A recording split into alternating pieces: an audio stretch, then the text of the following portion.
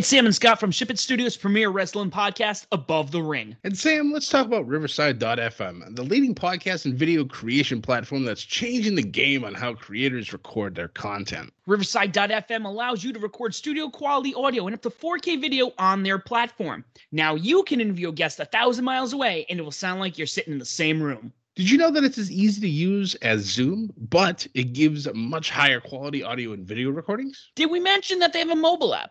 This allows guests to connect directly from their phone and record content from anywhere. After your content is finished, you can easily grab clips to share them across your social media channels. So if you're looking for a platform to put over for all your recording needs, from podcasts to webinars to other video content, you should be using Riverside.fm. Sign up today so you can focus on your content and leave the quality to Riverside.fm. Use promo code SHIPIT and receive 30% discount on the first 3 months of your subscription.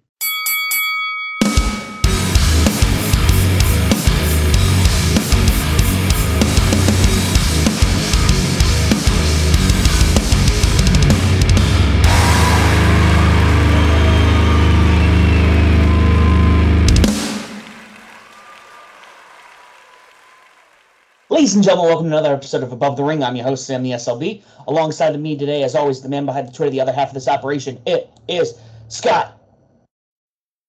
Hey, buddy. How you doing? I am great. Scott, we have less than a week from SummerSlam. This Saturday, SummerSlam. We have a go-home show with two new colleagues of ours, Matt and Zach, the hosts of Back to the Ring. Back to the Ring. Yeah, so they will be joining us on our go-home show and hopefully our post-show as well. Guys, don't forget, before SummerSlam and as well as this week, listen to your Raw Review and SmackDown Study. Raw Review dropping on Tuesdays, SmackDown Study dropping on Saturdays. Due to SummerSlam weekend, I believe we had already discussed since we will be dropping a post-show that Monday. You can expect Above the Ring on Sunday. So wake up Sunday morning, have your cup of coffee, and listen to your two favorite wrestling podcasters on the interwebs. That being said, we had a great week of wrestling. Not a lot of news we can cover, but definitely noteworthy points. Literally, I think Scott and I were just talking. There's definitely some rumblings going on in the world, specifically with a particular company. We'll get to that shortly. First and foremost, it has to do with Candice LeRae's, I don't know, or where she's going to be, what's going on. Doesn't know she'll be wrestling for a bit because, ladies and gentlemen, the way is growing. Candice LeRae and Johnny Gargano announcing they are expecting their first child. Super exciting. Despite him being not just the best heel, he's one of the best wrestlers out there. And absolutely, just both their chemistry with Indy Hartwell and Austin Theory is incredible. It's great to see, these wrestlers having their families and, just live, doing wonderful things at a glorious time in the business. Absolutely. Yeah. It's, I think it was, Candice on her Instagram that she said that she's not going anywhere until she absolutely has to. So this is definitely not the end of seeing Candice on TV for the foreseeable future, because clearly, as she stated, Indy needs her. Yes, she is. She needs to go to therapy. Yes. Oh, and also, if you think about it, and now obviously this is after the fact, but the skit last week with Indy and Candice in the bathroom and Candice asking if Indy had protection. Now that line takes on a whole new meaning, and I can't help but laugh at it. In a good way, not in a bad way, but it's just, I love those subtle hints that nobody understood until after the fact, and it's just like, oh shit, look at that. Oh man, looking forward to it. Other news. So as we know, I think last week, I don't know if we talked about this. Yeah, we did. Ric Flair, released from WWE, or I don't know the details on it, but it already sounds like he's already locked in to sign with AEW. From what I'm hearing, Andrade wants his entire family over there. So obviously you get Rick, and then there's, the whole other side of his life, which is Charlotte. So can you honestly see Charlotte jumping ship anytime soon? No, that she has been treated ironically because her father. You'd expect something with the McMahons that, like, I don't know, maybe because Ric Flair wasn't like. I mean, they treated him pretty well, but like Hulk Hogan still gets like the God treatment when he ever shows up. Right, when he wasn't erased from the earth for a little while there. Yeah. So, you know, Stone Cold gets God treatment. And, you know, they deserve it, but like Ric Flair, just because his whole tenure in WWE, no, his whole tenure was not in WWE. I almost feel like he still gets knocked down a little bit. He's not held into the regard that he should be. Yeah, the upper echelon always treats the non WWE grown talent a little differently. Yeah. I think maybe the only exception to that, I think, is AJ Styles. I think he's honestly the only one who's really not gotten any type of shitty booking. Like, he's been having great booking his entire time since he's been there. I would him. Kevin Owens has gotten pretty solid booking, and Seth Rollins has had pretty solid booking. But not Seth Rollins. I know he had his big run in the Indies, but he wasn't really in anything big. And I would say KO is kind of in the same boat. KO's had less favorable booking, I would say, than maybe Seth, because Seth's been kind of a golden boy for a little while. I mean, in regards of like treating them like they're homegrown talent, even though true, yeah. But, I'd agree with you on that then, yeah. But AJ Styles, I can arguably so. Take this for what you will. His coming to WWE was almost treated like when Ric Flair came over in '92. Yeah, that's true. He was treated like, oh, this isn't a note. We signed the best in the world. Nope, CM Punk. He's not showing up on the show. I'm just saying this right now. But, but honestly, we've signed the best in the world. Right. Kind of attitude. But I would almost expect it to kind of go over to Charlotte, but she is WWE born and bred at this point. She is, and she's not my favorite on the roster, but I would even argue, like, when I think of the women's roster, she's the first one that comes up to mind. Yeah, it's kind of difficult to not have Charlotte be, if not first, within the first four, because you really think of women's wrestling in WWE, you think of the Four Horsewomen. Mm-hmm. There's really no way around it, especially now with what Sasha's been doing, and now that she's returned, Becky still being out for obvious good reasons, and then unfortunately Bayley with her injury. Yeah. But all four of them at one time or another ran this division. Mm-hmm. So it's kind of tough to not think of the modern day women's division without thinking of the four of them. Oh, hands down, agreed. But that being said, I'm curious to see what kind of. I mean, I will give AEW this, that they have been handling this older talent really well. A lot of them are not wrestling. They do on occasion, but they definitely. It's almost like they're mentoring some of this other talent. I mean, Sting's probably the most active. Let's be honest. Yeah, that's true. I think he even has a match next week. So. Mm-hmm. He's good with what he's done. Arn and Tully, I think they're doing great with what they're doing.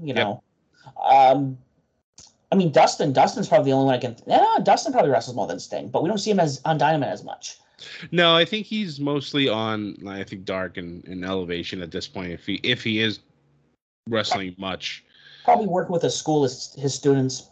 Yeah, probably. Yeah. But you probably see that. I think maybe the only other person that has at least started being a little physical is Paul White. Yeah. But that's the first time we've seen him do anything in the ring since he's been there, and he's been there for months now. Yeah, we will get into that, because that was chills down my spine. Yeah, that was pretty cool.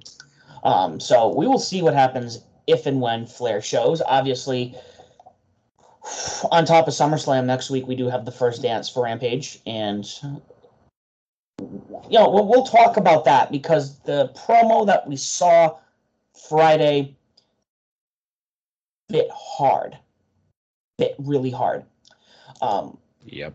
One topic we do want to talk about that's kind of going back to what I said, which shaking just the company just sounds all in disarray, is the report that there's a toxic power struggle within WWE, and which had to lead to all these releases, which has WWE rebranding NXT. I don't know if we've talked about that, but like they talk about rebranding it. We're going to go back to the basics, what we originally were, all the new talent, and sounds like our boy Triple H does not get a say in this at all.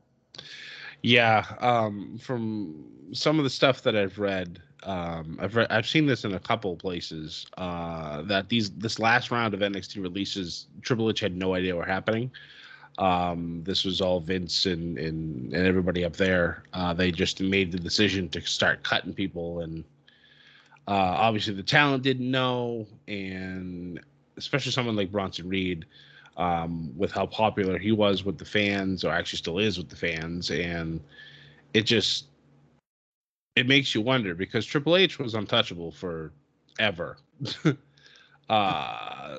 So it makes you wonder if this so-called quote-unquote failure of not being able to beat AEW during the whatever ratings war you want to call it, during when they were both on Wednesdays. I guess the detractors have taken this, using it as ammunition to be like, oh, Triple H clearly can't lead the company into the future. Us, the old guard, need to hold on as long as possible, and we need to undermine our COO and cut all these NXT talent, because God forbid we actually start a transition of power that needed to happen about a decade ago. But I digress. Yeah, no, that's it's frustrating, because I think one of the reasons we talk about NXT, not just because we cover it, but it's because it's the only thing from WWE that I watch, because the product is so good. Yeah, the ratings may not be what Raw and SmackDown are, and I think that's just because a lot of the older demographic watched it. Oh, I've been watching Raw since 1993. I've been watching SmackDown since 99. This is why I tell people, if you believe in a product, support that product, watch it, just be a part. I do that with music, I do that with video games, be vocal, because we might be seeing the death of NXT. I hope not. I truly hope not. It'll be heartbreaking if they decide to dismantle this amazing product that they have. Yeah. And I mean, I understand if you want a developmental league, but that's what Evolve should be for. You bought them. Make that the developmental. It was supposed to be that anyways, and all of a sudden all that got scrapped. But it's like, if you look, I know we really don't talk about the ratings all that much, but if you look at NXT's ratings, they went right back to their 750K mark. And everybody was like, oh, this brand is dead because they're at barely over 500K. You have to remember, they were on Sci-Fi for 2 weeks. Not everybody has access to Sci-Fi, nor do they watch it. The Olympics were also on as well, so a lot of people watched that. I watched it myself. But when wrestling came on, that was my first thing. That was my top priority. That's what I had to do. But otherwise, people might have just been like, I'll give it 2 weeks. It's fun. I'll go back to it once it's back in the USA.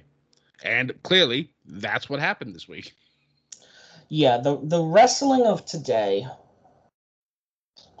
is going to appeal to the younger viewer. Like NXT, AEW, even what Impact's doing. There's going to be stuff that'll definitely bring in the older viewers as well, or people haven't watched it in a while. But there's still a big market out there that wants what they're putting on Raw. Like, what did Raw do this week? like honestly, I'm dead serious. Like, no, I know they're still up there, but like everyone says the product is shit, but people are watching it. Yeah, I mean, Raw is still winning Mondays. Always the top 3, unless it's like something huge, like news related or the Olympics. I think the Olympics probably beat them on Mondays, but 2 million. Raw's still pulling in numbers. I mean, I believe I didn't see what it was this week, but it was probably below 2, because that's normally how it works. SmackDown's normally been pulling in anywhere from 2.2 to 2.5. NXT is always around 750, and AEW bounces around. I believe they were a little under a mil this week, so everybody was like, "Oh my God, they're dead!" Oh, so obviously just in being stupid, because that's what the internet does sometimes. But it's just, people need to take the ratings with a grain of salt. It's honestly all about how you feel about the show. Like, what was it? I think last week, like I thought this past Raw was actually leaps and bounds better than what it has been. But the majority of people thought it was shit. Is that because you're already conditioned to believe that it's crap? Or you actually I actually felt like it was garbage. Like, there's been some weeks where I'm just like, this show is terrible. Like, why? And then other weeks it's like, oh, it's not bad.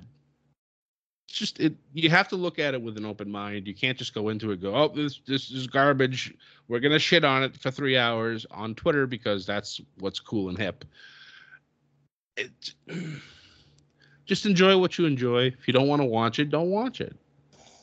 But make sure that you give the support to the product that you like. Yes, absolutely. We're not even talking about. We're just talking about this toxic power struggle overall, and it's fascinating to see what this company's doing with a brand that, first and foremost, we have social media. It's wide out in the open that people love NXT. Yep. And people like SmackDown, and people are, we'll say, on the fence with Raw. We'll be generous on that one.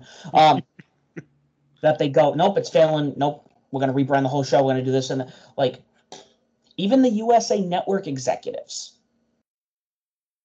even they are not happy with this rebranding. Right. Yeah, it's just... Which says a lot. It does. I mean, honestly, like, a lot of people are not going to want to spend the time to watch developmental wrestlers on TV. They're not, because they're still green. They're still learning the WWE way of wrestling. They're going to make mistakes. The matches might look sloppy, and it's just going to bring the whole product down. I understand if you're going to put NXT back on the WWE Network or Peacock and let it be what it used to be back in the day. That's fine. If you want to do that, that's one thing. But otherwise, you're costing yourself 2 hours of primetime television. Why would you want to do that?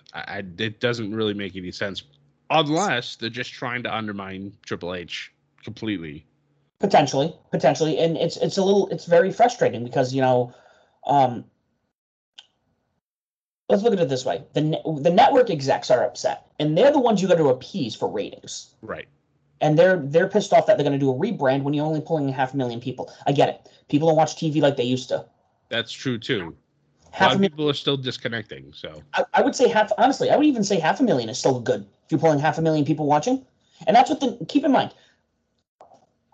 The Nielsen ratings only accounts for people who are signed up with that program. Right. You're not talking about, I'm not, you're not. I know all my friends are not. Who the fuck does that? I mean, I don't even know how you'd go about that.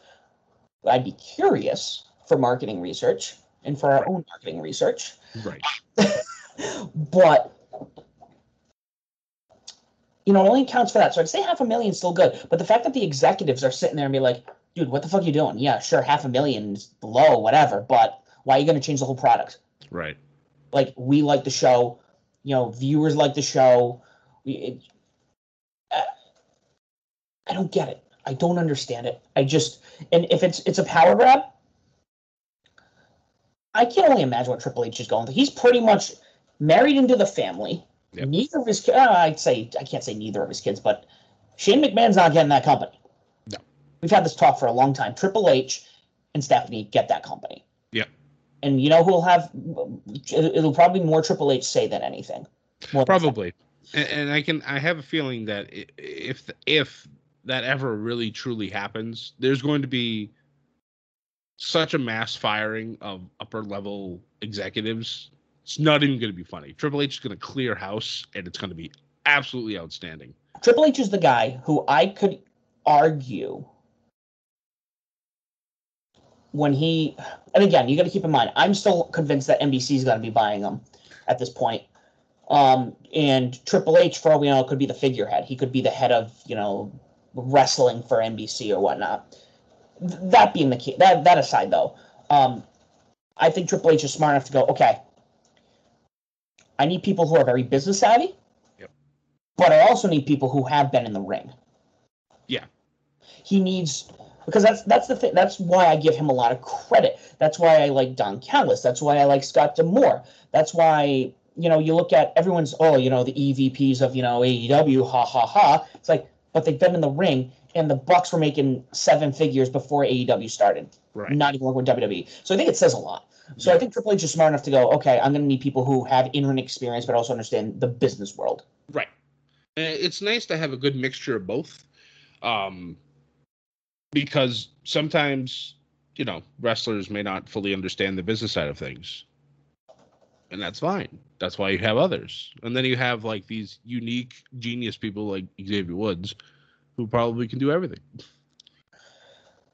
I'm surprised he leaves that company. I have a feeling he would between Up Up Down Down, between G4, between now he's friends with Kenny. And I'm not going to insinuate, he'd go to AEW, but the world, he could, because of WWE's policies and what they can and cannot do, Xavier Woods would become a personality. He could be, I wouldn't say actor, but he could be a huge personality throughout the world.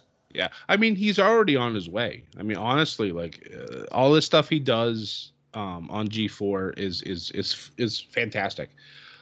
He's going to be completely fine after wrestling. Like, if things don't work out in the ring, and he's fine. He's going to be making bank once he's able to just fully be Austin Creed again. So I'm not worried about him in the slightest. No, but we're using him as a perfect example of somebody. Right. He'll be fine. I think he'll even be bigger when his time with this company comes up. If it ever does. That's my opinion. And it's not because of the company. It's just because I think he has just loads of potential elsewhere to be doing things. Yeah. And on top of all of this, I do want to mention we've obviously with other people leaving and you got reworkings happening like Bray Wyatt and Buddy Murphy's video that dropped and Bronson Reed already taking indie bookings. Supposedly, and I think we talked about this last time, Adam Cole was offered $1 million contract. Yep. From WWE. But he hasn't signed anything still. Not that we know of, no. And honestly, that's a little scary because undoubtedly he is probably at least in NXT the best talent that they've ever signed. And that's not a knock to anybody else. It's just Adam Cole literally has it all. We said when he signed, I go, this guy will headline WrestleMania. Yes. And the fact that he hasn't, as of right now, hasn't signed his contract yet makes me a little nervous. I mean, yes, honestly, if he doesn't re-sign, we all know where he's going. We don't even have to say it. If you know anything about him and Britt Baker, you know exactly where he's going. But if he does sign, he needs to go to SmackDown because God forbid if he goes to Raw, I swear to God. Scott will start sending in the angry letters. I will get my friend Mark, and we will talk about this on the internet. Thanks, Triple H. We'll start a Reddit subforum. That's right. Oh, my God. But honestly, if his time in NXT is done after TakeOver, then he needs to show up the following Friday on SmackDown. Immediately put him into a feud, and let's just watch the magic happen. Or maybe they save him for, I don't know, a couple months, give him time, shows up at Survivor Series. As a mystery fifth partner? Yeah, or he just happens to, maybe title match, somebody wins, and then... Oh, then he just shows up at the end of the show? Yeah. Talk about the speculation. Damn it, Sam. That's a brilliant idea. Because even after he leaves, he would... Oh, no, but still. He's an NXT superstar. You'd only have a 30-day no compete clause. If we look at the 20... Okay, that's on the 20... And on the 22nd, yeah, which means he'd be eligible on the 21st of September. Mm-hmm. And Survivor Series is not until November, so it'd hold a whole nother month. Yeah, so if he doesn't sign a contract, then it probably... I got questions, Scott. I know. Because the only other logical thing that would happen. So wait a minute. Let's go back. Hold a second. No, I'm doing math, and I know people like Sam's doing math. This is not. No worries. No. So you said his contract's up on the 21st, correct? 22nd. I believe it's after NXT Takeover. So that would put him the 21st of September would free him up. Correct. And I think the next pay-per-view for AEW is what, Full Gear? Yeah, but Scott, I just did the math and I was looking at the calendar, and we might even fantasy booking time, Scott. Our favorite time of the episode. So he doesn't sign, and he decides to go elsewhere. No news of it. September 21st comes and goes. September 22nd. I swear to God, if you say, okay. They're at the Arthur Ashe Stadium in Queens, New York. Oh my God. Now, during this night, you have the debut of the American Dragon, Bryan Danielson. Now, for whatever reason, he's there. He's getting the yes chance. Cool, everyone kind of knew, but we're excited to finally see this. And the lights go out. And then a hooded figure starts walking up, and then imagine kicking off a feud with Bryan Danielson taking on Adam Cole. Imagine if like Danielson went out there and issued an open challenge, and then Cole answers it. I'm pretty sure we would feel the earthquake from both Rhode Island and Vermont. Yeah, no, we would do. Man, I'm just sorry. I like looked when you said when he was released. I'm like, yeah, that's not a. Wait a minute, that's the night that stadium show. Is that a televised show, or is that just a Dynamite?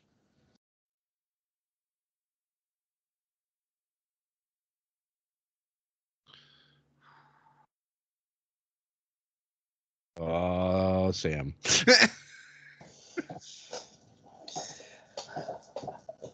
Yeah. Yep. Just let it just soak it in, Scott. Let that simmer for a little bit. Let it soak in. But that aside, let's get right into it. We now have 4 shows again to talk about since we don't watch NWA. But let's kick it right in with Scott. Fill us in on this week's NXT. Oh yes, NXT. Politics aside, with everything going on backstage, the show continues to deliver. Now, we were supposed to have a matchup I was actually really looking forward to with Ember Moon taking on Sarray. The whole like sun versus the moon. They really plugged this match, so I was looking forward to it. But unfortunately, Ember not medically cleared to compete. So stepping in is your new number 1 contender for the NXT Women's Championship, Dakota Kai. And this match was good, as I expected it to be. Dakota getting the win, which I believe is the first time Sarray has actually lost in NXT. So that was a bit of a shocker. But I kind of felt like if Dakota wasn't going to win, it needed to be some type of shenanigans with Raquel coming in, causing a DQ or whatnot. Because part of me kind of expected them to continue to protect Sarray, but that wasn't the case. Dakota gets the win, then tries to attack Sarray after the match, which causes then Raquel to come out and chase her away. I'm really looking forward to this women's match. I feel like Dakota's been in the shadows for long enough. And I don't mean that as a short joke because Raquel's so tall. It just she's been that constant wrestler that's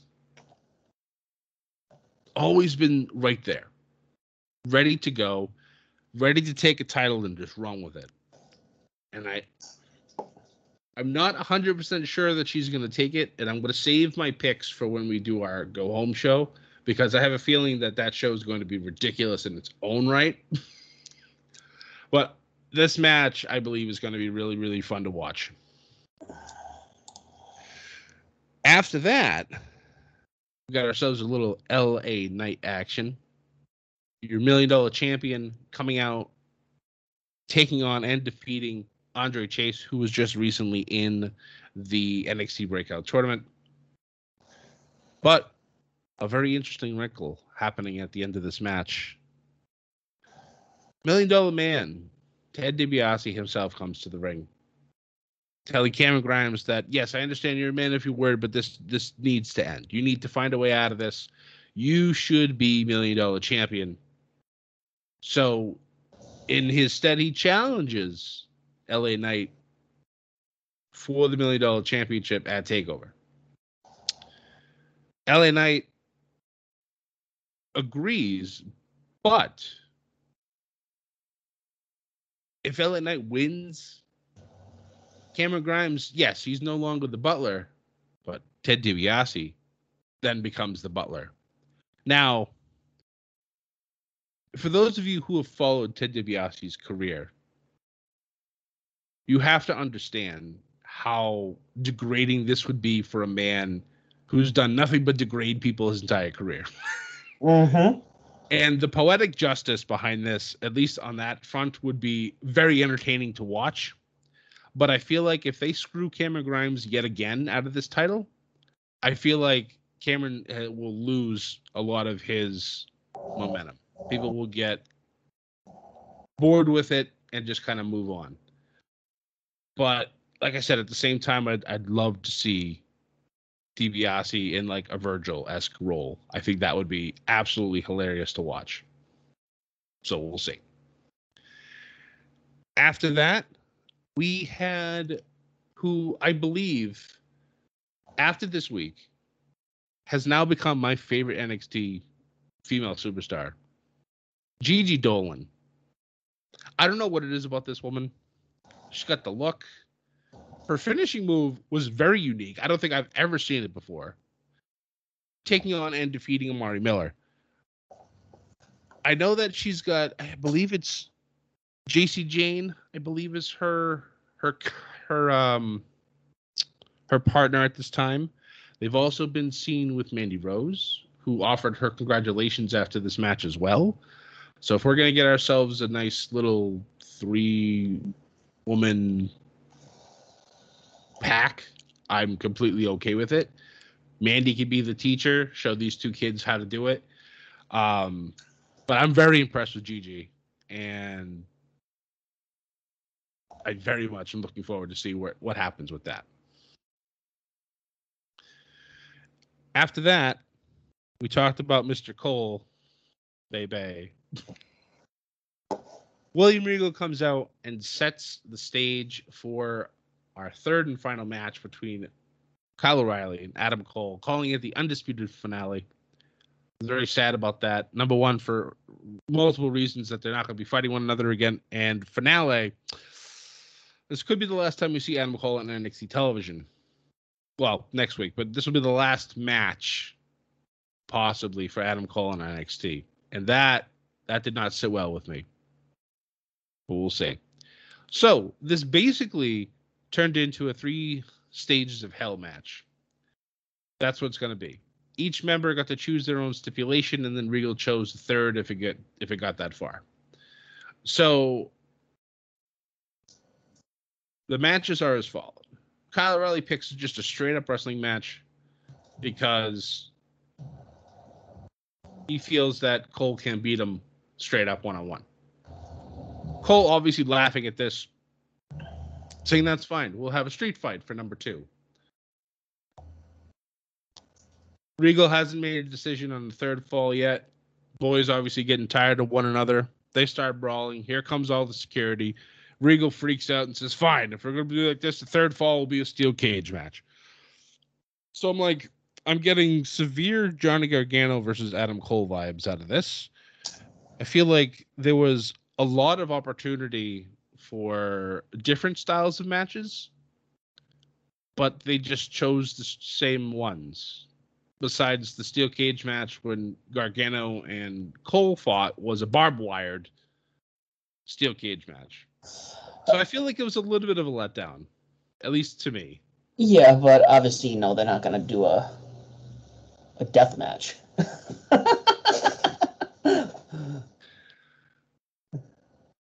If that were to ever happen in WWE, I feel like NXT would be the place that it would be allowed to happen, but I doubt it would, especially after with what happened with AEW and Domino's. But no matter how you slice it, we'll continue moving on. He's a clever man, this one. Got jokes. You don't know how long I've been sitting on that one.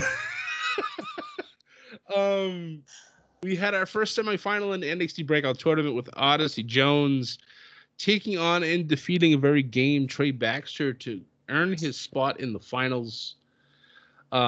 Interesting to note that while this match was going on, a certain colossal former NXT North American champion tweeted a nice little video that said, this show's no good, and then shoots a gun at the television while this match is going on. Are we pushing Odyssey Jones as the next big guy when you already had somebody colossal? I feel like there's a little undertone here. I don't like it. I don't like it at all. But it is what it is. So now we see who will take on Odyssey Jones next week. And I want to know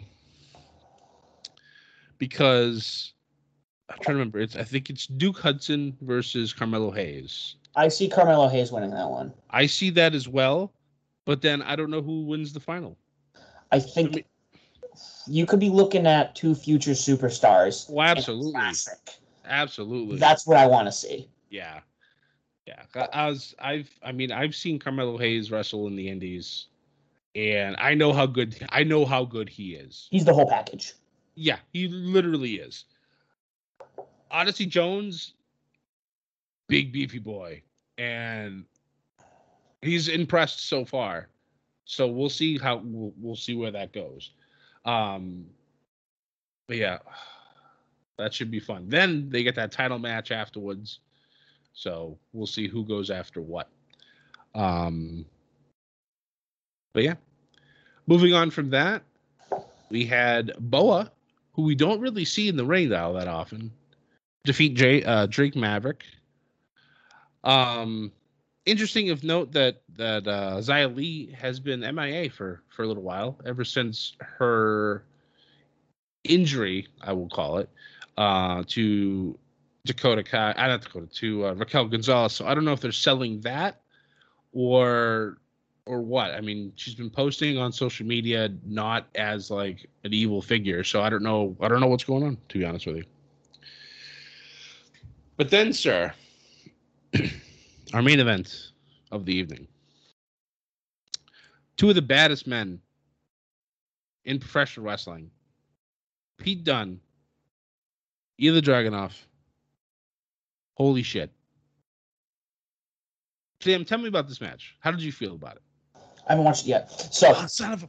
You're killing me! I was supposed to watch it this week, and I was like, so much shit was going on, so I'm just like, okay, I gotta watch this, for the pay-per-view. What's it called? But I didn't realize he was overseas. So now you have my attention, Scott. Yep. He came out earlier in the show, had this great promo about how he's going to make history and defeat Walter, take him down, everything else.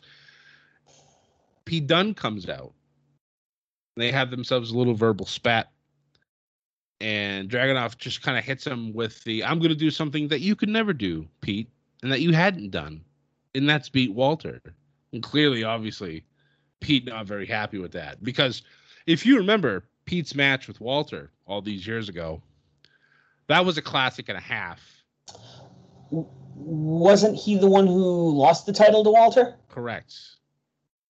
But the fact that the way that match went on, Pete, you felt like Pete could have retained against somebody like Walter. But ever since Walter's won, he's literally been a wall and you could never take him down.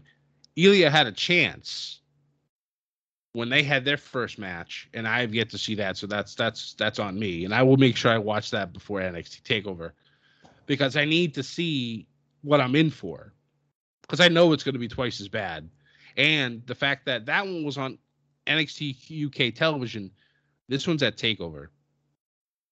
You know they're going to come to play. Oh, they are, Scott. So, with this match, and I feel bad that I'm about to spoil it for you, but that's I see the result anyway, so. Okay. Heat getting the win, but not cleanly. Walter getting involved. Then attacking Eli after the match. However, Dragunov able to get the last laugh, sending Walter out of the ring and then holding the UK title as the show goes off the air. And you know how I am, Sam. That was the one thing that I disliked about that last segment. Because you call me a curmudgeon when it comes to it, but if you're a challenger who has not ever won a title, you should not be touching the championship before you win it. I don't know if I'm superstitious, but I always feel like it's bad luck. I don't know. It's just how I was growing up when I used to watch wrestling in the early 90s before the Attitude Era. That's how it was. Champions, the challengers did not touch the title. They'd look at it, they'd point at it, they'd make all the, insinuations that they were going to do it, but they didn't. They treated it with the utmost respect that it wasn't theirs yet, so they shouldn't touch it. And I feel like that's obviously gone nowadays. I'd like to see more people bring that back. Or anybody at this point. But, like I said, good episode of NXT. Regardless of all the garbage that's going on in the back end, the show still pulls off great entertainment.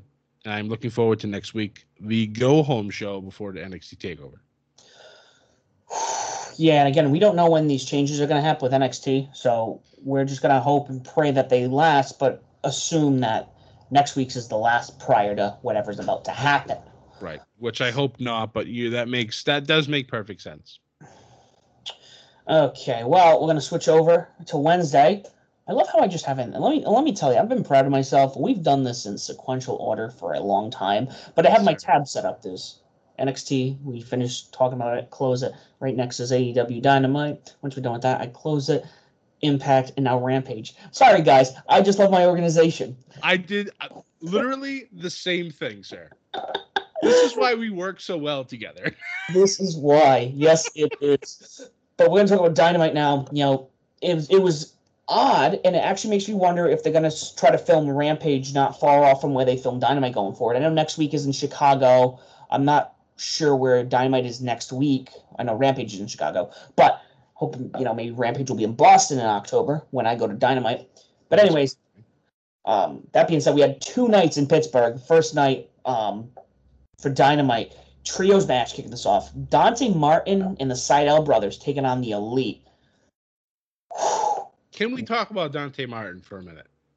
This kid coming out party on Wednesday. Like, I knew he was good, but this man made me believe he was going to beat Kenny Omega in the middle of the ring. Mm-hmm. Now, if you can do that, you're sold, for me, at least. Like, period. Yeah, no, his performance was unrivaled. It was so good. The match was incredible. Don't get me wrong. The match was incredible. Yes. But Dante Martin was the star of this show. Even though the Elite won, this kid's going to get a push. I did like the fact that it took all 3 of them to put Dante down. What a way to keep somebody strong. It takes 3 people to take him out. Give him that momentum. Absolutely. Following that, we had Darby Allin taking on Daniel Garcia. Oh, wait a minute. Hold on a second. We can't stop there. Because we had somebody come out right after this match. Ooh. Christian Cage. That's came right. out and said since he's number 1 contender, this and that, Tony's actually going to make him wrestle on Rampage. Debut episode, which we'll be talking about shortly. And he will have to wrestle, Kenny has to defend the Impact in the TNA World Championships. And then next week on Dynamite, Jurassic Express gets their shot at the AEW tag titles. The fuse is set and ready to be lit. We'll be back on that. Following at Darby taking on Daniel Garcia. I was telling you, I love Everrise 2.0. They're really picking up steam, I felt like, in NXT. Then they got released. And now we're watching them in AEW. I feel like we were just watching them yesterday in NXT. This really feels like, and I know we've seen people go from, NXT, Raw, WWE to AEW. But for some reason, these two guys showing up as quickly as they did almost really feels like one of those turns you would have seen, whether it be WWE, WCW, WCW, WWE. It really feels like that with these guys. Yeah. I mean, it was the 4 weeks, but like you said, it didn't feel like it was that long. And the fact that they're already meshing so well, it just shows that they have so much potential, and that it really saddens me that NXT wasn't able to do that. They might have been, because if you remember, before they were released, they were on TV almost weekly. Yeah, they were doing it was stuff with Hit Row. Yeah. So I don't know. Hopefully AEW is able to actually start to maximize on their potential. I know they're both young. So, I mean, I'm not really a huge fan of 2.0 being their tag team name, but whatever, I get it. I find it interesting because they're originally 3.0 in the Indies. Oh, see, I did not know that. Yeah, I had to do digging. I'm like, where's the 2.0 come from? And I looked, and their original name was 3.0. And then with WWE, I don't know why. Interesting. Okay. I figured with AEW, they have a little more creative freedom in that retrospect. Right. Rather than, this is what you're doing. Obviously, you got to take some creative freedom away just to be able to be like, okay, this is what we're going to have you do. This is what you're going to do, but also this is our storylines for the next week. Right. That being said, obviously, Darby Allin defeated Garcia. Following that, we had another trios match. Scott, it's almost like they're hinting at trios titles. I swear to God, they just need to do it. Best friends, Wheeler Yuta, Orange Cassidy, and Chuck Taylor. Wheeler Yuta has been on TV consistently. Yes. He's so good. Taking on Matt Hardy and Private Party. This was an incredible match, especially kicking off with Cassidy and Matt. Yes. That was great, where he takes Matt's hand, he puts it in his pocket, and it just... I forgot who was I talking to? They just thought he was too good. I'm like, no, Cassidy knows what he's doing. It's a little absurd, but he's a master of his craft. He can wrestle when he wants to. Yeah, he's gonna be like a nerd. You have to understand that. Yes, Orange Cassidy is a comedy wrestler, but when he needs to turn it on, like whoever said that to you, have them go watch him versus Pac, and then have him come back to you. Or him versus Jericho 1, like Jericho. Yes. Like he's had bangers. Yes, he has, and he's set for life now. Yeah, and the fact that like even on Rampage there was an interview going on, and it wasn't even best friends; you just stand in the background. Yeah, no, he's just there, and it's great. He's becoming, to me, and you can argue this, he's becoming the most recognizable character from AEW, who is an AEW original. I can definitely agree with that. But even he could rival like Moxley and Jericho and Matt Hardy. Like he's just like, you see him now and you're like, it's Cassidy. Yep. You just know he has star power. He can main event. Either way, this match was incredible. Everyone was great. I love how it ended with Matt still, the cocky on top kind of guy. Great.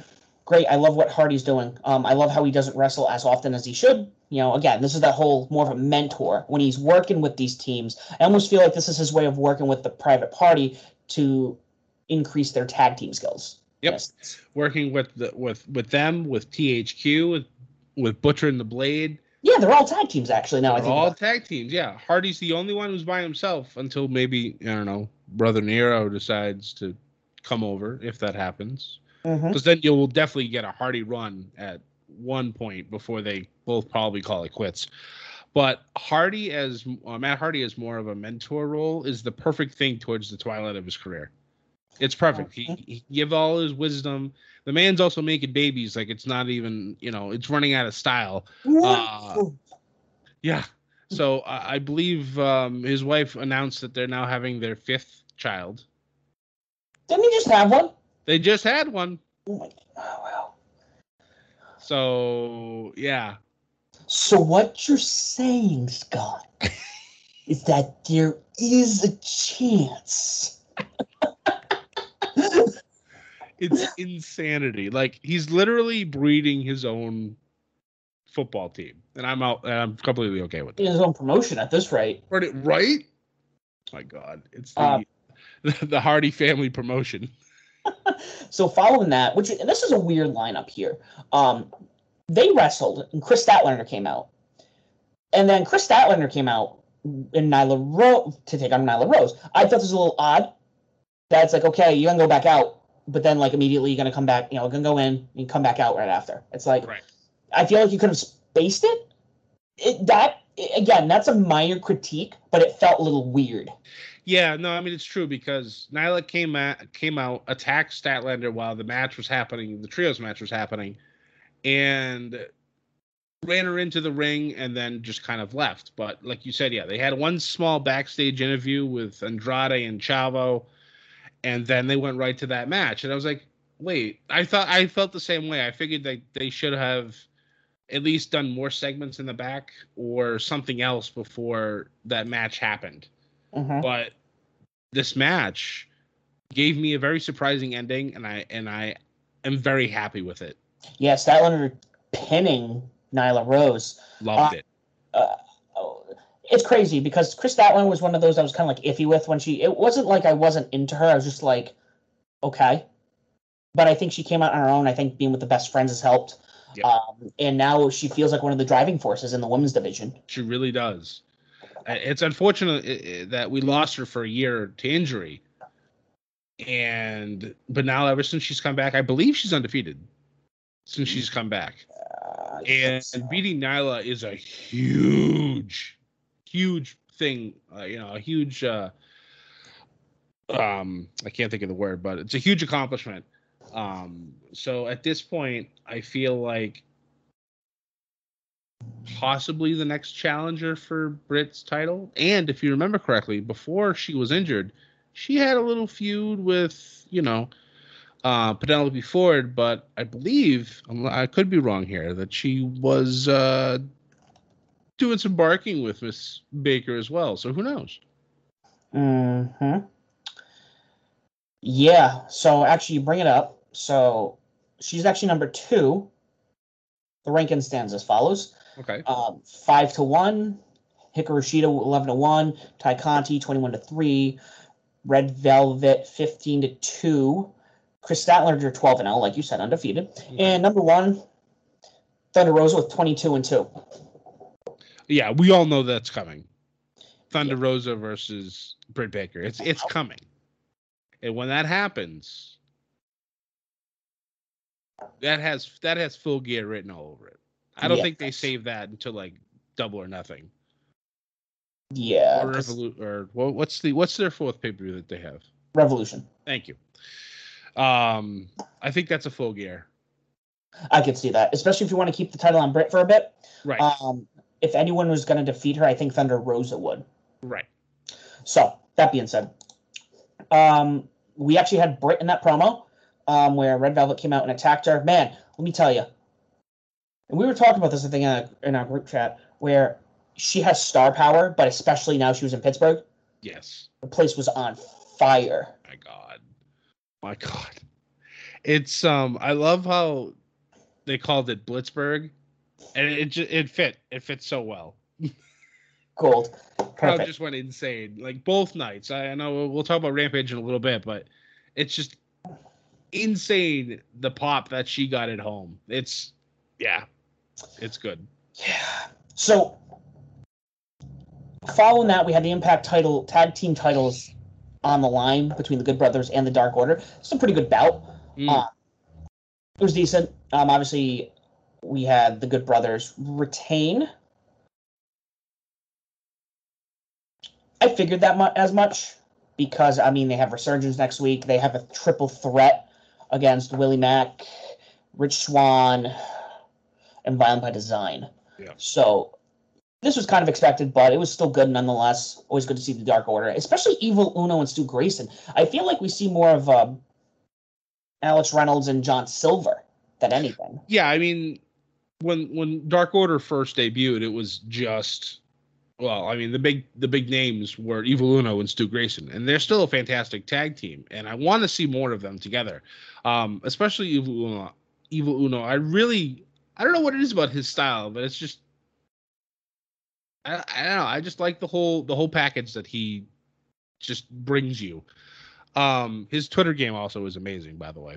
Yes, every time I see a tweet, I'm like, what the hell, man? Like, it's so good. So I think one of my favorite moments of the night happened next, where Tony Schiavone was talking to QT Marshall, and the factory came out, and they grabbed Tony Schiavone's son, and I forgot what the hell Nick Camarado did. No, Marshall dropped him with a diamond cutter. Yes. I was like, okay, this is a little weird that we're getting Schiavone involved and his son, but then we saw something I wasn't expecting to see for a little bit. I didn't either, yeah. When Paul White started walking down the aisle. And keep in mind, everyone, he's only been commentating on Dark. In Dark Elevation, I believe. At least Dark Elevation. Yeah. But he had this look in his eye, and I'm like, we're going to get Paul White in a ring very soon. Yep. Whether it be against QT or Nick Camarado. Imagine that. That would be a brawl. But I also appreciate the fact that QT just continues to feed Aaron Solo to whoever's coming. Mm-hmm. Beautiful choke slam from Paul White. I keep wanting to call him Big Show, but we can't. Can't call him the Giant. Yeah, that's true. Call him Giant. That's true. So we had the main event, which is the fourth labor of Jericho. This was actually a really good match. Yeah, it was. Really good match. Again, Wardlow is very underrated. He and I think I've said this before, he's like has that ruthless aggression era feel. Like when you first saw Batista, when you first saw John Cena, when you first saw Randy Orton, the big guys who came out and were like, we had the Attitude Era, we're going to be ruthless about everything. Yep. And it just showed. I think he has star power. That's not tapped yet. Yeah, once he finally breaks away from MJF, I can definitely see Wardlow just skyrocketing to the top of the card. He could almost be, and shoot me dead if you disagree. He could almost be like their Triple H potentially. Imagine him with that title. Again, he doesn't have the mic skills yet. I mean, Triple H. I'm talking like when Triple H was like 2003, 2004, 2005. So right now he's the blue blood. He's Hunter Hearst Helmsley right now. He's on his way. Yeah, I think he can skip the Generation X era Triple H. Not that was bad, but I think his character doesn't need that. Right. Yeah. I don't think that's his thing anyways. He's literally just, I'm gonna punch you in the face and you're just gonna like it. That's just how it's gonna go. But yeah, I just think I think he has that potential of being that kind of a threat and being that kind of I don't know. There's something about him that I'm just waiting to pop and explode. But this was interesting the way this match ended because, I thought he was going to actually win. I thought he was going to win when MJF came in to give him the ring. And, of course, we had lovely Ref Aubrey kick MJF out of the arena for that. MJF's face when he knew he got caught was absolutely priceless. I as much as people like to crap on MJF as like a heel, he has some of the most brilliant facial features and just the man truly has it all. Like he will literally run this company at some point. And it's just simple, Sam. He's better than us and we know it. Yeah.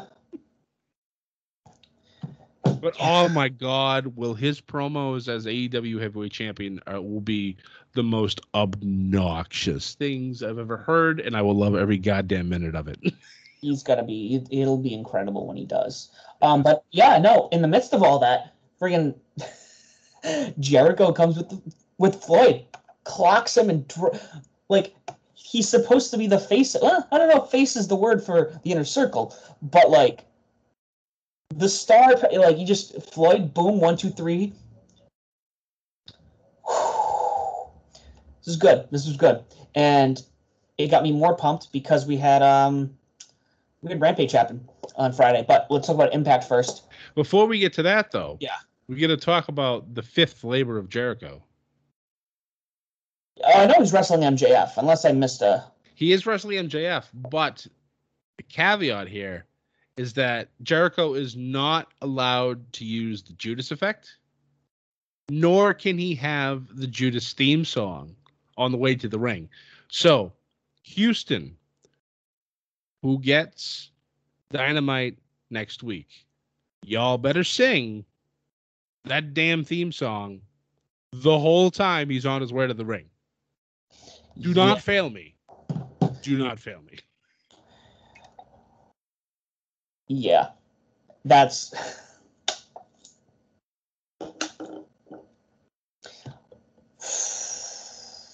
I'm honestly surprised, though, that this fifth labor is happening now and not at All Out. Yeah, I'm surprised there's a lot of things that have happened here and not at All Out.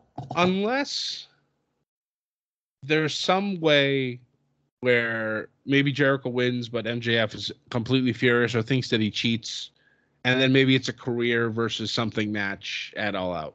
I would be okay with that. Yep, nope. Long-term booking. Long-term booking. That's the way I've looked at it. We'll see what happens. But we had Impact on Thursday, per usual. Kicking it off, we had Tenille Dashwood taking on Taylor Wilde, with Dashwood defeating Taylor. Madison Rayne came out and helped Dashwood get this win, which I thought she retired, but I have questions. I have questions on what we're going to be doing here. Following that, we had a really solid bout. Josh Alexander taking on Daivari. If Daivari won, I think it would have been, they would have put him in the title picture for the X Division title. But Alexander won. This is just a good fun match. Good old, just brawl. Josh Alexander really starting to feel like the face of the company. Right. In regard, he has the belt. And he's like, yeah, well, we're going to make this feel like this is the title since somebody else won't get rid of his title. And he's done a good job at that. Absolutely. Following that, we had, Kiera Hogan, came out, called out, Tasha Steele. Instead, we got Su Yung and Kimberly come and drag her into the back. Uh-oh. Now, I know this was before your time on Impact, but Kiera Hogan has some history with Su Yung. Interesting.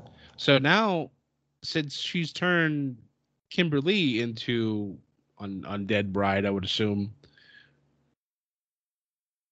they do the same thing to Kiera. This could be real fun to watch, and I'm sad that I can't anymore. I can give you access to my Sling account. I know. But it's Impact's doing fun stuff. They are. You love to see it. Following that, we had Finjuice taking on Jay White and Chris Bay. Bullet Club, it's weird to say that. We have a member of the Bullet Club in Impact. With Finjuice actually winning against Chris Bay and Jay White via disqualification. I believe it was with a chair that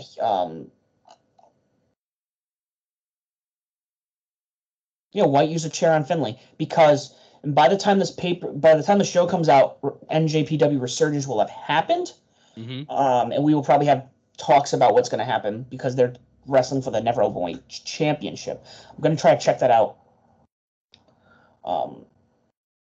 If not, we'll catch them on the what do they call them? Notes, thumb notes, stickies. You get what I'm talking about. Following that, we had Matt Cardona taking on John Skyler.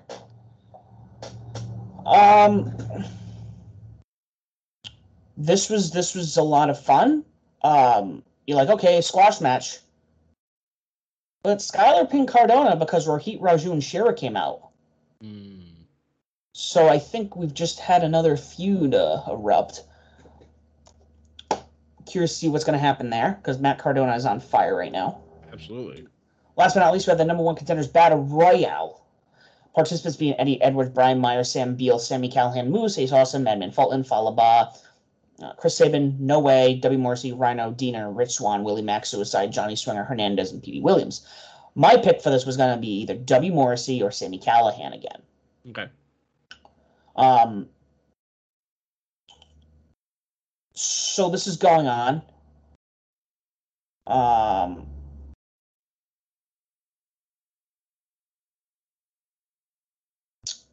trying to remember how this ended, because there were 2 wrestlers left who threw somebody. No, there was 4. And Brian Myers played possum in the ring, laid there for probably a good few minutes. And I believe it was Sabin and Moose left. And they were near the rope and they were wrestling. Brian Myers books it, clotheslines them both over the top rope to become the number 1 contender. Jesus Christ. I was like, there's no way they're pulling the trigger on this.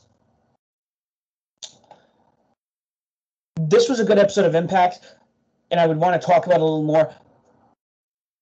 But I'm going to focus on this match going into the first episode of Rampage. Because the top contender, who is Brian Myers, is supposed to wrestle Kenny Omega, right? Correct. You're wrong, sir. Let's kick it off. AEW Rampage. It was, I'll tell you right now, this is one of those things, and I think I said this when I started watching NXT. It was just enough wrestling for me to want more. Yeah. NWA. Just enough for me to want more, but just not too much where I was like, oh, I'm sick of watching this. Rampage felt like that. And they booked it with bangers, as they should, because it's the first night. It's on a Friday. Now, I will not be surprised if they book matches I don't say better, but like matches that will bring in more people, because again, it's a Friday. If you're in high school or college, you're going out. Or if you're like me who socializes, you like to be out on Friday. You don't want to be cooped up in your house 10 p.m. watching wrestling. But this is good, though, for the bars. Have it on at the bars. If you're out at the bar, you can watch it. Even at restaurants, this could be interesting. As long as they continue to put on high-quality matches. Now, we can't expect 3 title matches every single week, because, honestly, that's what Impact your pay-per-views are for. But these need, like, they talk about, like, Rampages where things get settled. You want to put, like, end of feuds that are not going to the pay-per-view? Put them on Rampage. And I believe you'll do well. Also, having it be right directly after SmackDown is a smart move. Because people be already in front of the boob tube watching TV. That's good. That's good. But I want to point out, and I know people have their concerns about it becoming like Thunder. I don't think it will. I actually felt like this was more like watching Saturday Night's Main Event. Yeah. Because it was like we had these 3 big matches that were going to happen. There wasn't a lot. I mean, I can't tell you. I remember when they said in, I think, 2004, 2005, we're bringing back Saturday Night's Main Event. And then we're going to do it very seldom. Yeah. I remember the first couple times, like the first night, me and my brothers were sitting in front of the TV. We're going to watch wrestling on Saturday night. It was like cool. It was just like, it was on NBC, I think, too. So it was a big deal. That was a big deal about Saturday Night's Main Event. It was on one of the big 3 news stations out there. Yep. Granted, this is on TNT, but this felt like, dude, this is big. We're watching. This is exciting. So we're going to kick it off. Kenny Omega and Christian Cage for the Impact title. Kick this off.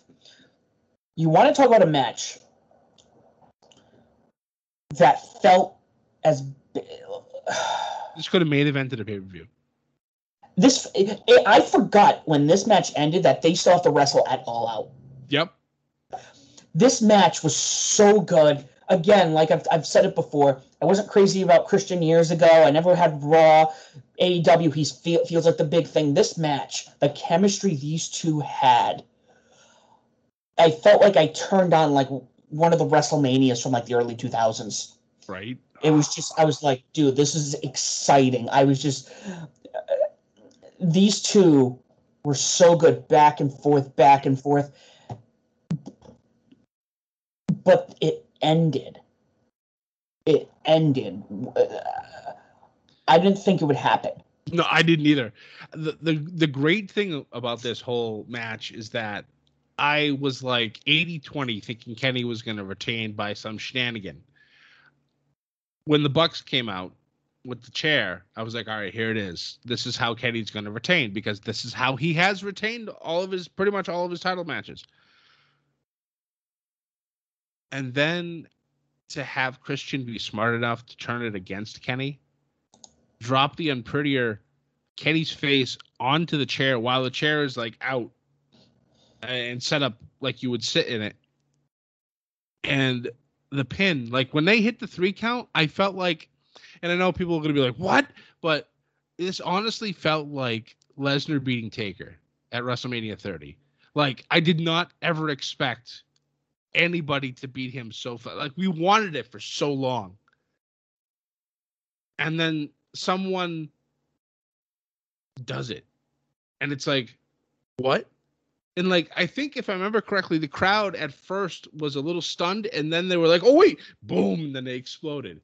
Also, props to our friend and new co-worker, Zach, for getting tickets to Rampage. The man was like 6 or 7 rows on TV side, so we get to stare at his face the entire show and be a little bit jealous. And he sent us an awesome photo afterwards. Oh my God. Incredible. Looked incredible. But we this match was just, again, like, he won, and then I realized they still got to wrestle it all out. I know. For the AEW championship. Oh man. I don't think he's going to lose it to Christian. I don't think that. However, at the time of this recording, he's still AAA champion. Triple Mania 29 is happening tonight, so by the time this drops, Kenny might actually lose that title. And I think you and I, Scott, are pretty much on the boat. He's losing that title. He's going to. Yeah. He's going to. We've been talking about the demise of Omega for a little while now, and on Rampage, I truly believe was that first domino to fall. Now I feel like he's going to lose the AAA championship to Andrade, and then he will do everything in his power to hold on to that AEW championship as hard as he can. And I feel like the match at All Out is going to dwarf this amazing match that we saw on Rampage. Yeah, this will be... This was like I said, this was a main event quality match for a pay-per-view, and this was the opening matchup on Rampage. I can only imagine. This could be a top 10 contender. Of the year match? Yeah, absolutely. No, I agree. 100%. And just the way, like, I know Callis joked about it, but the way Christian is a ring general, and obviously Kenny is as well, like, I can just, I would love to be a fly on the wall, just listening to the two of them map out their match. Yeah, especially, just, you're watching, I know they say, this gets used in very important moments in wrestling history. Obviously, Flair and Steamboat, Omega Okada, a lot of, Bret Hart and Owen Hart's matches, or anything Bret Hart and Shawn Michaels. This was a clinic. Yeah. This was a clinic for the younger talent and for fans of wrestling. Yeah. This was incredible. This was... I'm shocked, and again, I want to go back to Impact quickly. And again, this is me fantasy booking quickly. Kenny Omega's been defeated. Yep. By one of the greats. Christian Cage has to now defend that title next week. This week at Emergence. It would not surprise me, with the way that win happened at the Battle Royale, that Brian Myers takes that belt right off of Christian. Oh my God. Because A, first of all, he's a sleazy heel. Second of all, Christian is a signed AEW talent. True. And I think not that I don't want to say it's not beneficial to have him as champion. I think it was beneficial for him to take the title off of Kenny. Yes, because Christian Cage has TNA background. He was a former 2-time TNA heavyweight champion. So he's had title shots. Now he's, a 1-time Impact champion. But imagine the bragging rights that Brian Myers could have. He would be insufferable. I'm the guy who defeated the guy who took the belt off of Kenny Omega. Insufferable. And I almost want it. Now that you said that, I want it too. God damn it. I love heel champions. They're great. They suck, but they're great. My God. I think that's the best way. I think this is gonna go. Now, could be wrong. Christian Cage could be, again, Forbidden Doors going on. He could have the title for. We get him versus Sami Callihan, him versus Josh Alexander. We could have some really good bouts. But I think this would be my favorite route to go, and probably the best route, the smartest route. Definitely be interesting. Because now the belt is back in Impact, but it's by somebody who's like a lunatic, and it's almost like when you get like somebody like, okay, the French Revolution happened, everyone's in disarray. You took off the king's head. There's no government, and then Napoleon Bonaparte comes into power. You can't really stop him. True. Who's gonna take out him? Especially when he plays chicken a lot. And he has Sam Beal there to help him distract. It fits. I hate it, but it fits. Well, speaking of things that fit and good, feel good moments. So Miro defended the TNT title against Fuego del Sol. Now, Fuego del Sol is one of Sammy Guevara's best friends. He's on Being the Elite. He's on Sammy Guevara's vlog. He's a big part of Dark, and I believe Dark Elevation. So he's very over. His record is like 1 in 50. What did he say? Like 1 in 50 or something like that? Yeah. It's just. But the man is the master of the tornado DDT. It was cool how he came out swinging. Yes. Came out swinging, and for a moment again, I thought another title change was going to happen. But I'm like, they're going to take off Miro so quick, but he. That's the brilliant thing. Mm-hmm. For most of this match, I honestly had a feeling, I was like, oh my God, are they going to really drop this title on Fuego as well? Because obviously the caveat was if Fuego won the championship, he would then get a AEW contract because he still was wrestling without a contract. He was just there wrestling. And the crowds loved him. But yeah, he comes in and drops 3 tornado DDTs on Miro. After the first one, he goes for the pin. And the ref tackles him because the match hadn't officially started yet. I was like, no. Yeah, no, it was funny. I was trying to explain this to my friend I was watching it with last night, and I said, and it's not to knock him, but I go, yeah, for somebody this is the way to showcase somebody who's kind of like a nobody on television. He goes, well, he's not a nobody. My buddy goes, he's not a nobody. I go, yeah, to the crowds who go and who see him, and of course he's not a nobody. But to people who are just, I don't want to say the word wrestling fan, the casual viewer, who's not going to go on YouTube, he's a nobody. If you're not watching, if you're watching only what's on TV, and you're not watching Dark, you're not watching Elevation, you're not going to shows, you're a casual viewer.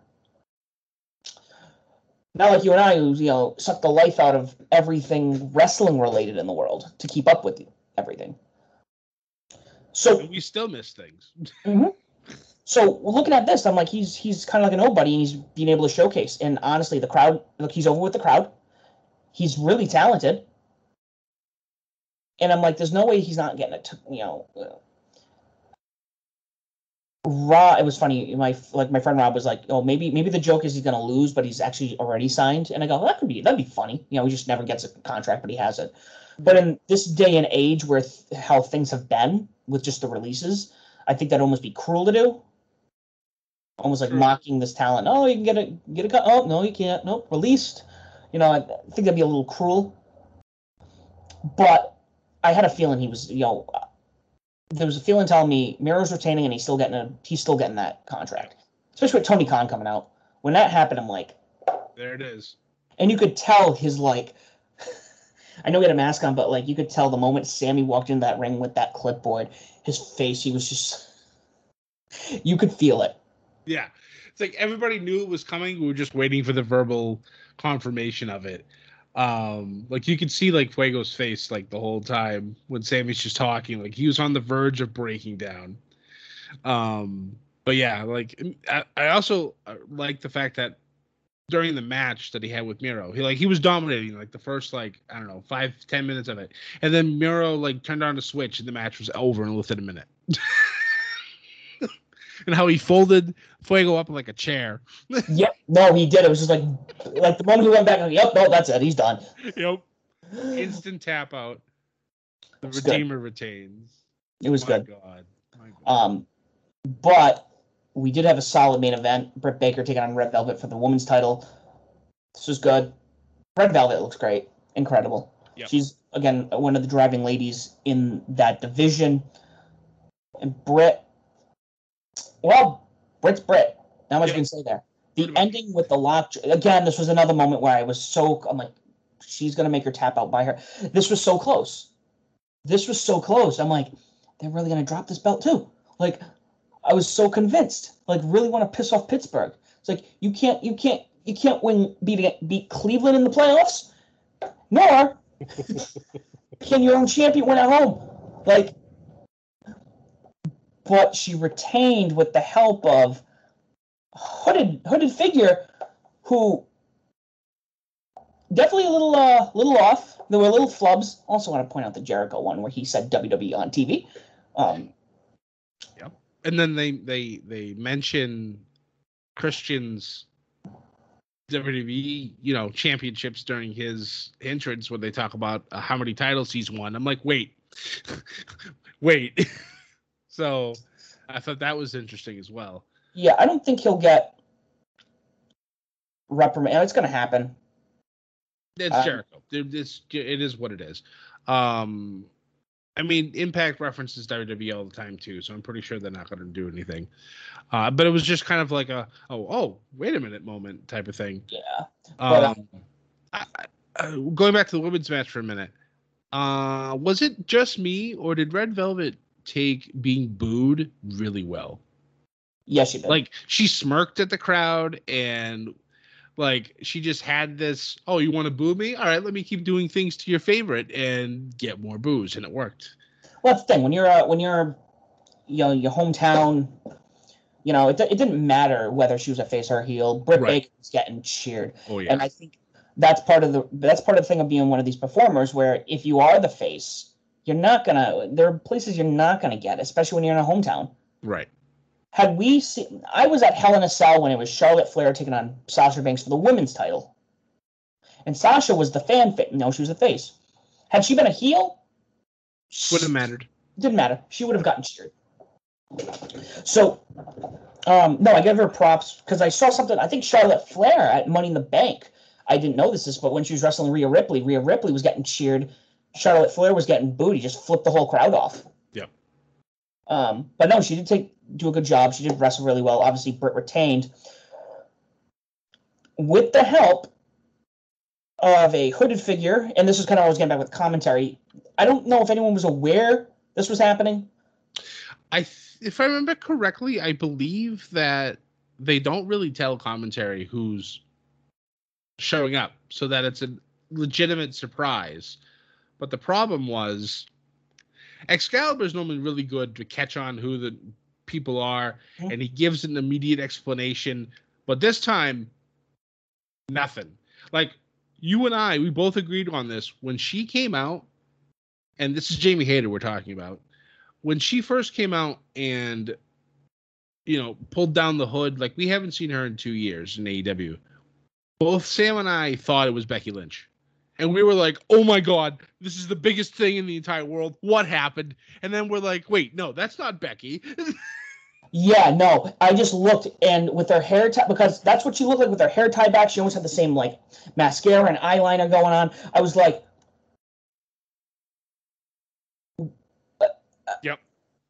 But then you could hear more, it's Jamie Hayter, and I'm like, Jamie Hayter. And I had to quickly look. I'm like, oh, okay. I vaguely remember when she wrestled. Yeah. But they got a little, again, it's part of the reason I also think there was 4 commentators. That's one too many. Again, all of them are great. This isn't to knock the team itself. It's the number. Solely, and I was saying this last night, there should be 2, only 2. You bring in the guest every so often. That's fine. I can get away with 3. Jericho, I think, it has announcer future like for a long time. Taz is really good. Obviously, you have Excalibur. The odd man out, unfortunately, at least for me, the disconnect was Mark Henry. He just, I don't know. I feel like he was trying to search for times to talk, and even his backstage stuff, it was a little off. But but how was it's stuff he can work on. Yeah, how was Paul White the first couple of times he was? Because the first couple of times I heard him, I'm like, okay, it's cool to hear him. Definitely could use some work. Yeah. And they're gonna mold it. They're gonna work with them. They're not gonna sit there. Yeah, of course. But yeah, 2 would be good. But if you have Taz, Jericho, and Excalibur, I think that would be a really good team. But it also sounds like they're not gonna have all of them. Like, obviously, Jericho's going to have his own matches, and obviously, Taz is going to have Team Taz shit to do. So I would almost argue you should keep it as Excalibur and Mark Henry. Yeah, have Mark Henry be the color commentator with Excalibur doing the play-by-play. Yeah. Excalibur, I'll tell you right now, he's a good lead. He's a good lead. Absolutely. It's good that he's working with Tony and JR, getting that experience in, but I think that aside, I think once they go, I mean, Excalibur's name is going to, it's going to be, oh, yeah, they got him. Know who they could use? Who would be? Okay, there are 3 people, I think, who do incredible solo commentary. 1, Andrew Cabani, Ring of Honor. I love him. He knows how to call a match. He's full of energy. I can listen to him in my sleep. Number 2 would be the legend, the one who made it possible, Joey Styles. Yes. Okay. I was hoping. If you did not say Joey Styles' name, I was gonna be like, Sam, we need that conversation. But I think he's kind of stepped back from that. Yes. I don't even know if he's doing. I don't even think he works for WWE anymore. No, he doesn't. I think he stepped back from the business entirely. I could be wrong, but he would be my number 1 choice if I was to pick one commentator only to do solo. But somebody else who is in the business of doing so, who I think would be perfect, Mauro Ronaldo. Oh, no! Imagine we have him calling matches on Rampage. Great. Oh my! It was incredible watching him call the Kenny match. Yes, Kenny and Rich Swann. Yeah, that was. It was just. It brought me back. He was amazing with NXT. And even the time frame of that NXT was just the peak of wrestling at the time. And just to have Mauro there, be able to call everything, and his excitement made me excited even more than I already was for the matches. And he just knows how to call action. I know he does stuff with Showtime and boxing, and that's all good and fine, but I'm not a boxing person, so I'm not going to watch it. And I don't have Showtime either, so that's neither here nor there. I miss him as a commentator. And yes, if you bring him in for Rampage, you bring him in maybe for Dynamite or even a special, for a big pay-per-view, I think that would be amazing. Yeah, no, it needs to happen. Yeah, we could talk about him all day. But the commentary team could use some work. I get it was this first episode, very special. Right.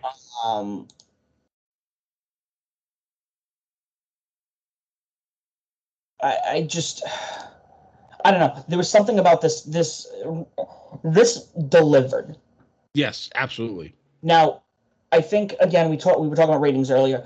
I am not going to be upset with whatever the show gets because keep in mind this is a Friday night. Right.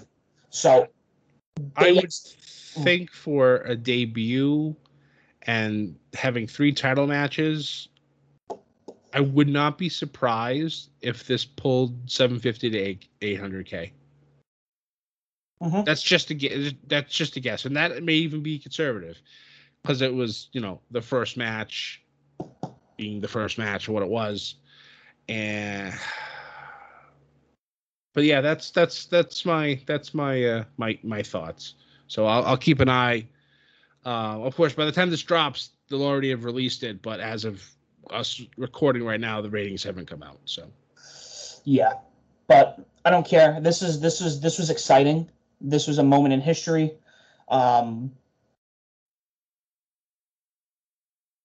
Flabbergasted is the word. I think that's the word. I don't think I was just, it was so, yeah, that's it. That's the word I was looking for. It was done so well. This delivered, and I'm hoping it continues to deliver like that. Agreed. But again, SummerSlam's around the corner. Takeover's around the corner. And then the steamrolling monster that is AEW has a few big shows. Next Friday, Scott and I have been back and forth with how we're recording this go home show. Next Friday is the first dance. We weren't going to live tweet, but seeing that, in this promo on Rampage, we talked about, I don't know, the only place where the best in the world perform. Cue, here comes the money. I swear to God, if they troll us so hard, like if they play his music and somebody else walks out, watch it be like MJF. That'd be the greatest thing in the entire world. If there's going to be something happening at this show, there has to be. They're selling out the Allstate Arena. Yeah, you better, even if it's not CM Punk, I mean, okay, I'm going to throw a hypothetical out there. Hypothetical. Because I like hypothetical, Scott. It's not CM Punk. Let's say it's not CM Punk. Let's say, hypothetically, with everything that's been going on in the world of World Wrestling Entertainment, imagine if, whatever goes dark, goes what, no music. Well, nobody has music here yet. But all of a sudden you see a big man, big suit, kind of like almost a buzz down head, with a nice beard coming out. Would people react any less if Paul Levesque walked out onto an AEW stage? Oh my God. And I'm not talking about, WWE's buying AEW. I'm just talking about, say, shit hit the fan. He's like low key, which you can't, at that high up, nobody's not going to know you've left the company. But hypothetically, I'm saying, what if he showed up? There's not going to be any less of a response than CM Punk. No, Boost? Potentially, yeah. I think what might happen is that since AEW is such the anti-WWE crowd, like honestly, the majority of their fans are. If you have a figurehead like Triple H show up on an AEW show, they're instantly going to get last episode of Nitro vibes immediately. Yeah, no, because they're going to think that WWE bought them, and that who knows what's going to happen, and it's just that's just how I feel. If they don't talk about Triple H leaving the company. If they do, then all bets are off. But if that's the case, I think Triple H at that point might just take his money and just go home. Yeah, no, I mean, yeah, I think my thought process comes from, and AEW's actually been really good with delivering on their Easter eggs. Or not, like, in terms, I don't want to say not delivering, but, like, I can't think of a time where they've hinted at something that was positive and then it just dropped. Right. Because I remember, we'll go back to the Dark Order. Initially, it sounded like the original leader of the Dark Order was going to be Marty Scurll, prior to the Me Too ousting of the industry.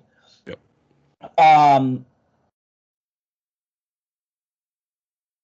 WWE, I know, is known for, like, we're going to tease something and then we're going to give you something that you don't want. Right. Yeah. So I'm thinking from that retrospect. So, I mean, if they're teasing this, like this, it's almost certain it's going to be Kim. Or Shane McMahon, because he's also known as the best in the world. So, again, will not be mad. But we will be live tweeting the first dance next week. Once SummerSlam takeover's done, get ready to go right into All Out. And then the stadium show, and that, oh my Scott, which the steamroller does not end. No, it does not. And neither do we, Sam. Neither do we. If you don't already do so, please remember to follow us on Twitter at media_Bedlam. You can find us on Facebook, Instagram, and YouTube at Bedlam Media. Actually, have we switched over to Above the Ring yet, or is that this week? That will be done by the time SummerSlam shows up. So keep an eye out. We will be Above the Ring. We will make notice of it. We will be posting it everywhere, and you better share with it to your friends. We are on all streaming platforms. If there's one where you cannot find us on, please let us know. We'll make sure we get ourselves on there, on your streaming platform and your mobile device or your computer. I don't know why I said that. That just sounded professional. Please make sure you like, share, subscribe, leave a comment, leave a review. Tell people why Bedlam Media, Above the Ring, and Ship It Studios is the podcast of your choosing, and why you guys should listen to us as well. Rampage, come and gone. Shooting to the moon. We're taking that SpaceX rocket up, guys, and we're not done. Next week, go home show. Thank you for listening, and as always, do not forget to join the Bedlam.